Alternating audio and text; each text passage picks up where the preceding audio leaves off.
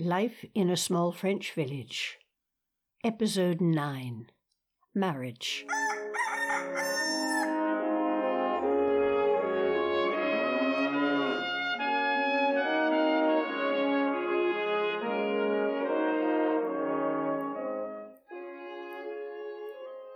As most of us know, Jane Austen's novel, Pride and Prejudice, begins with the famous line, "It is a truth universally acknowledged that a single man in possession of a good fortune must be in want of a wife."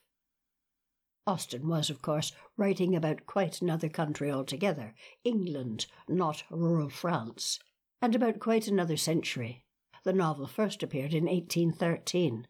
But that doesn't mean things were any different in Montaigne in the 1980s, or anywhere else in the world for that matter. Therefore, it must be universally acknowledged that pretty well every single woman, whether possessed of a good fortune or not, must be in want of a husband. On our road in Montaigne, the single woman in question was the locally named La Grosse, or Fatty in English. La Grosse was now in her mid-20s, and she really did get up to some antics. One particularly annoying tendency was to come into people's houses for a visit, after which the house owner would notice some small but cherished object had gone missing. But La Grosse's main interest was men. I did mention in an earlier episode that she was the groupie of the men who came once a year to run the bumper cars at the village end. She was also the lover of the hated and fearsome local cat killer, Chotard, who holed up in a battered half-trailer, half-shack in a field behind our street. And that was a liaison condemned by her father. During the torrid moments when La Grosse and Chotard did manage to unite, her skinny and savage father would roam the streets, shotgun in hand, threatening murder. There were other men in La Grosse's life too, telephone linemen, delivery men, roofers, builders, salesmen, and certainly a few randy husbands. In fact, no husband was safe when La Grosse came trundling down the road in search of prey, especially during football season when, as the village majorette and cheerleader, La Grosse would squeeze her abundant self into a teensy white skirt and very tight top. But time moves on inexorably, and even La Grosse must have known she would eventually lose her red-faced blush of youth. Time to settle down. By now, La Grosse's parents must also have been of the same opinion. Even though marriage meant they would lose their maid of all work, La Grosse did the family's cooking, cleaning, washing, while her older brother and both parents were agricultural workers in the local fields. Most of those living on my road were agricultural workers. Some had come from other countries, Belgium, Poland, and more recently Morocco, Algeria, and Tunisia. In many areas of France, such labourers still worked for extremely low salaries and were housed in conditions that would be considered unacceptable by most in the last half of the 20th century. No running water and floors of dirt. In Montaigne they did live in pleasant-looking 19th century houses, but some lacked in comfort. Marie-Paul and Guy, with their family of 6 children, were only permitted to live in 4 rooms of their house, although another 4 rooms in back were unused and accessible by a door on the main floor. These conditions did make it hard for some rural men to find wives. But that wasn't the only reason many men in the country remained single. Traditionally, rural sons had long been financially dependent on their parents. Any salary they earned went into their father's pockets, and this was certainly still the case in La Grosse's family. Her older brother Marcel handed over all that he earned. And since new ideas of independence meant that a wife was unlikely to accept living with in-laws and being dependent upon them, Marcel, like many in his position, remained unmarried. For those who owned their own farms, the problems were similar.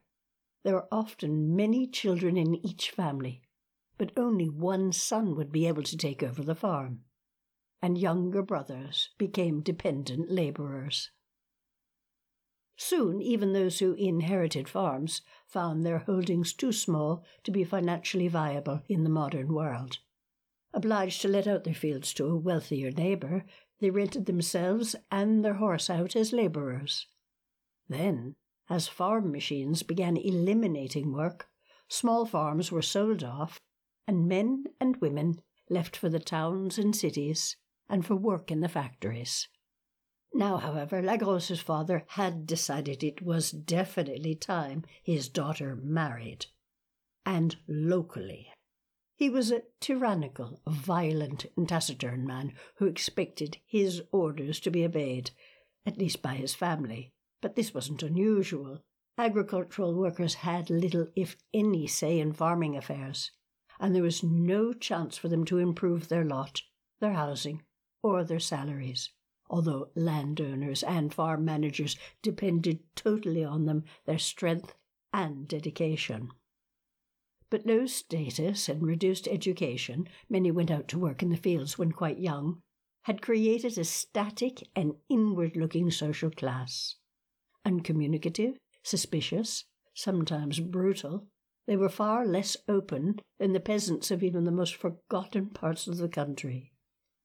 And so it was that if Lagrosse's father had decided she would marry, and that she would marry within a few short months, that was exactly what would happen. Women, too, had a rather hard time of it out in the country. They also laboured in the fields, but at the end of the day, once they were home, the domestic chores were theirs as well. No wonder many young girls dreamt not of marriage to a local boy, but of leaving home, going to live in the city, going into service, even if that meant that marriage would be forever out of the question. What about Lagrosse? Did she dream that the men passing through town would one day take her out of all this and provide her with suburban bliss? Or was her licentious behaviour a reaction to paternal dominance? Her mother, a large, muscular, and rather handsome woman, did have her own secret life. She would retire to the village cemetery with the farm manager whenever the urge came upon him. By now, of course, the church had lost its moral hold on villagers, and no one bothered claiming that celibacy, or even faithfulness, were desirable. But where would Lagrosse's father find a mate? Her goings-on were well known in this village, and she certainly couldn't be considered the perfect candidate for a long-term relationship. Not only that, she was a very loud and vulgar person, and she took a sharp-tongued delight in humiliating those she could.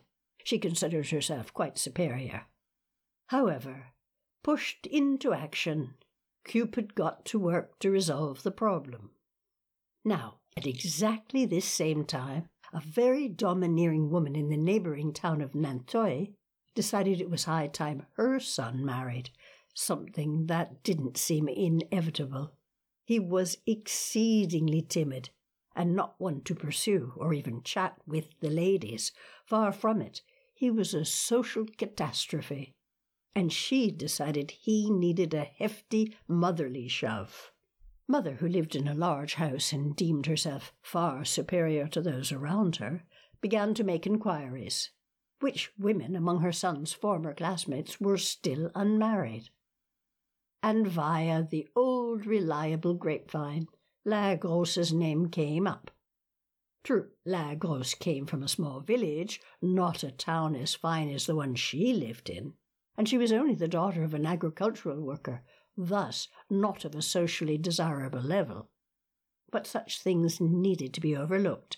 As far as she was concerned, her son was obviously not the brightest button in the box. An opinion that was quite unfair, for he was a gentle, kind man, and not at all stupid. But he would have to obey. So one fine day, when Lagrosse's family was busy chowing down the midday meal, there was a knock on the door. Outside stood this tall, excessively thin, painfully shy young man. He was here at the behest of his mother, he explained, and his mother had heard that Lagrosse was still unmarried, so he had come to propose. It was said with no preamble and no fuss. In the country, such matters were straightforward. And so the deed was settled then and there around the dirty dishes and leftovers. That the young man and Lagrosse hadn't seen each other in years, that they might not have anything in common, that parents were arranging a marriage without giving their children a say-so, a custom long out of fashion, seemed to bother no one, least of all the two people concerned. On with the courtship. At every possible opportunity, Lagrosse led her man through the village like a prize bull. But he didn't seem in the least perturbed. On the contrary, he looked rather chuffed to have such a steady and domineering guide, to be so appreciated. And of course, proud of her new acquisition, Lagrosse brought him to the next social event in the village, the bingo evening. And there they sat, bingo cards in hand, in the front row of the social hall. Lagrosse shouted, roared, called attention to herself and her mate, let everyone know she was the star here. He, shy, terrified, and meek, blushed constantly. Then suddenly the number 69 came up in the bingo game, and that was all Lagrosse needed. 69! She shouted as loudly as she could. 69! Hey, did you hear that? And she elbowed her fiancé soundly in the ribs. 69, 69, we know all about 69, don't we? We know all about it. And twisting this way and that, she continued bellowing 69 and making certain all in the assembly heard. Was it possible for someone to become redder and still survive? The future groom twitched in wretched misery, but Lagrosse only roared with laughter, elbowing him again and again with great complicity. A few months later, the wedding took place. The couple bought a house in a neighbouring village, had 2 children, and according to all reports, lived happily ever after.